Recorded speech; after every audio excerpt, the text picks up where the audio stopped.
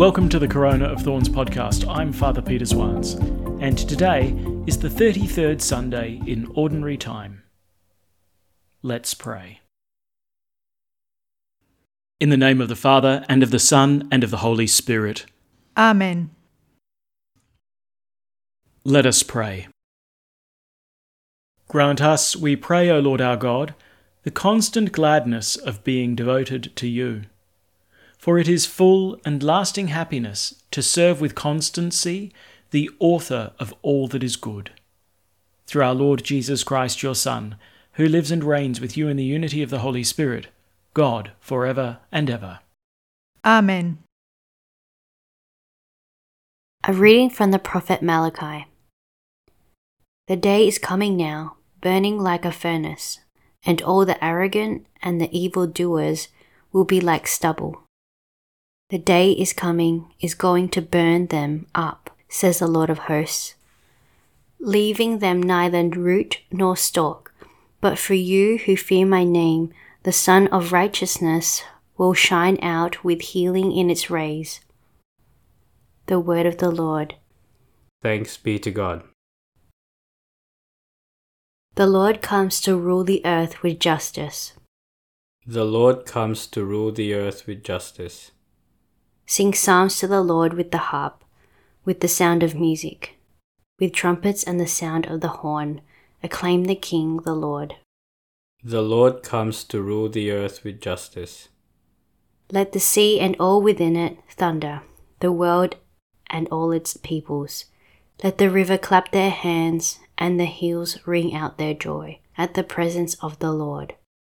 The Lord comes to rule the earth with justice. For the Lord comes, he comes to rule the earth. He will rule the world with justice and the peoples with fairness. The Lord comes to rule the earth with justice. A reading from the second letter of St. Paul to the Thessalonians. You know how you are supposed to imitate us.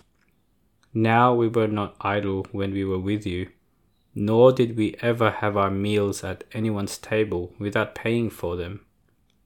No, we worked night and day, slaving and straining, so as not to be a burden on any of you. This was not because we had no right to be, but in order to make ourselves an example for you to follow. We gave you a rule when we were with you. Do not let anyone have any food if he refuses to do any work. Now we hear that there are some of you who are living in idleness, doing no work themselves, but interfering with everyone else's. In the Lord Jesus Christ, we order and call on people of this kind to go on quietly working and earning the food that they eat. The word of the Lord. Thanks be to God. Alleluia, alleluia. Lift up your heads and see, your redemption is near at hand. Alleluia. The Lord be with you. And with your spirit. A reading from the Holy Gospel according to Luke. Glory to you, O Lord. When some were talking about the temple, remarking how it was adorned with fine stonework and votive offerings, Jesus said, "All these things you are staring at now, the time will come when not a single stone will be left on another.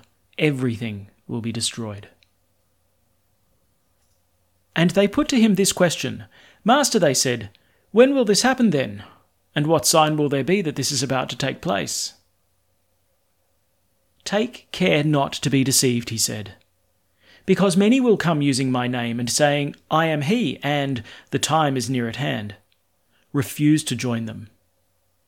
And when you hear of wars and revolutions, do not be frightened, for this is something that must happen, but the end is not so soon." Then he said to them, "Nation will fight against nation, and kingdom against kingdom. There will be great earthquakes and plagues and famines here and there. There will be fearful sights and great signs from heaven. But before all this happens, men will seize you and persecute you. They will hand you over to the synagogues and to imprisonment, and bring you before kings and governors because of my name. And that will be your opportunity to bear witness. Keep this carefully in mind. You are not to prepare your defence, because I myself shall give you an eloquence and a wisdom that none of your opponents will be able to resist or contradict. You will be betrayed, even by parents and brothers, relations and friends, and some of you will be put to death. You will be hated by all men on account of my name. But not a hair of your head will be lost. Your endurance will win you your lives. The Gospel of the Lord. Praise to you, Lord Jesus Christ. As part of my studies for the priesthood, I had the great fortune of spending 4 years in Rome. And I must say, one of my favourite things to do was to visit St. Peter's Basilica. And every time walking into the Basilica, I got to know it quite well, but every time I walked through the doors, the magnificent sight of the Basilica would literally take my breath away. And it's weird because I kind of knew that it was coming. I knew that I'd have this reaction. And so you'd think that you'd come to expect something magnificent. But the weird thing was, even when I knew that it was going to surpass my expectations, every time I walked in, it just struck me. This is even more impressive than what I remember and what I expect.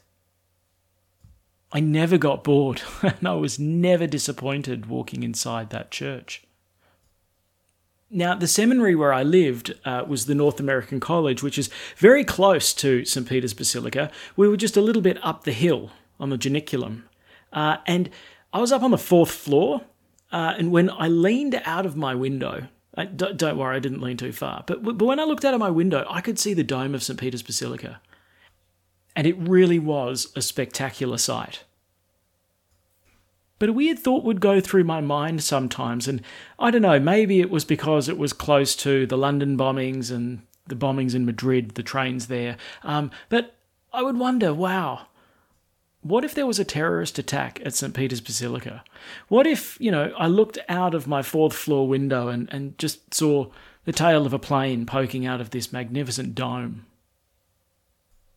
It's a bit of a macabre thought, I suppose, but one night, it would have been about 2 o'clock in the morning, there was an almighty bang.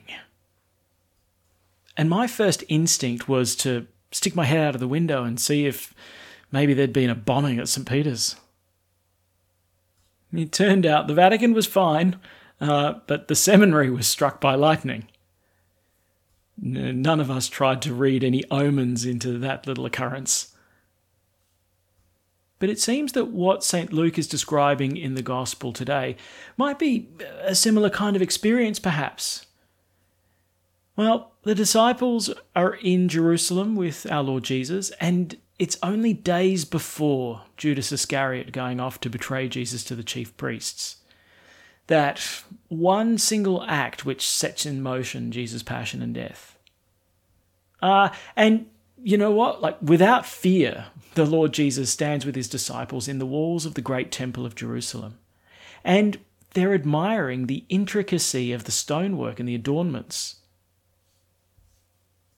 These votive offerings which Luke mentions would have been decorations which wealthy Jews had placed in the temple as a thanksgiving for graces that they'd received from God. Well, without a doubt, the temple in Jerusalem stood as one of the grandest buildings of the ancient world. And especially since King Herod the Great had undertaken a big renovation and expansion of the temple. It must have been a truly breathtaking experience. Something like walking into St. Peter's Basilica in Rome. You could just imagine never getting tired of it and every time being surprised at having underestimated its magnificence yet again. Well, it's while gazing up at the beauty of the temple that Jesus makes a startling prophecy. All these things you're staring at now, the time will come when not a single stone will be left on another. Everything will be destroyed. I mean, it's hard to fathom those kinds of words, especially with the disciples standing there right in the middle of the temple, looking at its glory. You see, the temple wasn't just the pride of Jewish architecture and engineering. And it wasn't just, the great monument at the heart of the city of Jerusalem. Its value wasn't just in its bricks and mortar. It was in the religious importance to the people. The temple wasn't important because it was in Jerusalem. Jerusalem was important because it contained the temple. The Jews understood the temple of Jerusalem to be the place where God dwelt amongst his people.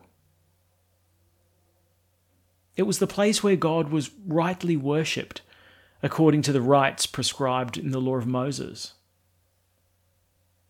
The temple was the place where Jews would go to have their sins forgiven, where they would make sin offerings, the appropriate sacrifice.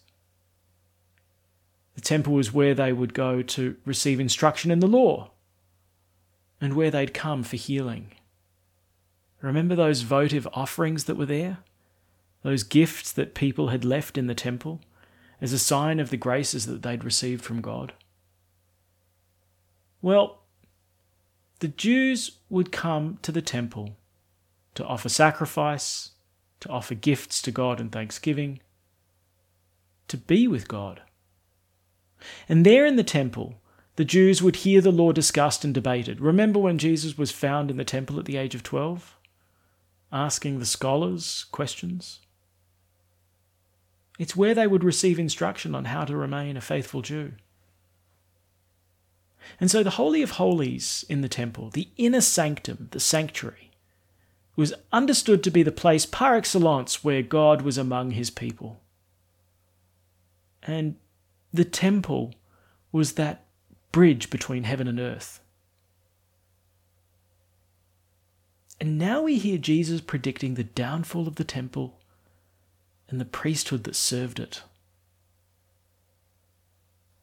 What a truly devastating prophecy for the Jews. And in fact, it's a prophecy that comes to its fulfillment in the year 70, when the temple of Jerusalem is completely destroyed and razed to the ground by the Roman army in response to a Jewish revolt. But you see, for the Jews, the destruction of the temple is far worse than it would be for us if St. Peter's Basilica was demolished. Because it's not just a monument that we lose. It interrupted the religious life of the Jews. But here's the thing. Though the temple in Jerusalem is being destroyed, God himself will not abandon his people. Because here's the kicker. Jesus himself is the fulfillment of the temple. He's the new temple. So Jews would go to the temple to offer sacrifice and have their sins forgiven. Now we go to Jesus for mercy. And the sacrifice that is offered is his body. The Lamb of God who takes away the sins of the world. The Lamb of God offered on the altar of the cross. No longer a mere lamb sacrificed on the altar of the temple. The Jews would go to the temple in order to hear the teachings on the law of Moses. But when we seek to learn the definitive fulfillment of the law of love, we turn to Christ. He's the lawgiver. And the Jews would turn to the temple in order to receive healing. Well, we bring our souls to Christ for his saving touch. So where the temple was understood to be the place where God dwelt amongst his people, we now turn to Jesus, who isn't merely a dwelling place of God, but God himself dwelling among his people. Jesus of Nazareth, who is fully man and fully God, he is now the definitive bridge and the eternal mediator between God and man. We pray to the Father in this new temple of Jesus. Remember, we pray through Christ our Lord. Here we see a great mystery of God's providence. The temple of Jerusalem was destroyed in the year 70. but not before God had established the new and definitive temple among his new people. Jesus himself, Jesus, his Son. And with our Lord Jesus in our midst, the temple in Jerusalem, it served its purpose. It had pointed toward Jesus. And now that Christ abides with us, it's finished pointing. And so we look to our Lord Jesus. We look upon his beauty in the way that the disciples gazed at the beauty of the Temple of Jerusalem, because every time we turn to him, we're amazed. Every time we turn to him, we find that we've underestimated him again and again and again. Encountering our Lord Jesus is truly breathtaking. I suppose we can't skip over the fact that Jesus doesn't just prophesy about the destruction of the temple. He also talks about the calamities that we too will endure. Remember, men will seize you and persecute you. They'll hand you over to the synagogues and to imprisonment. They'll put you before kings and governors because of my name.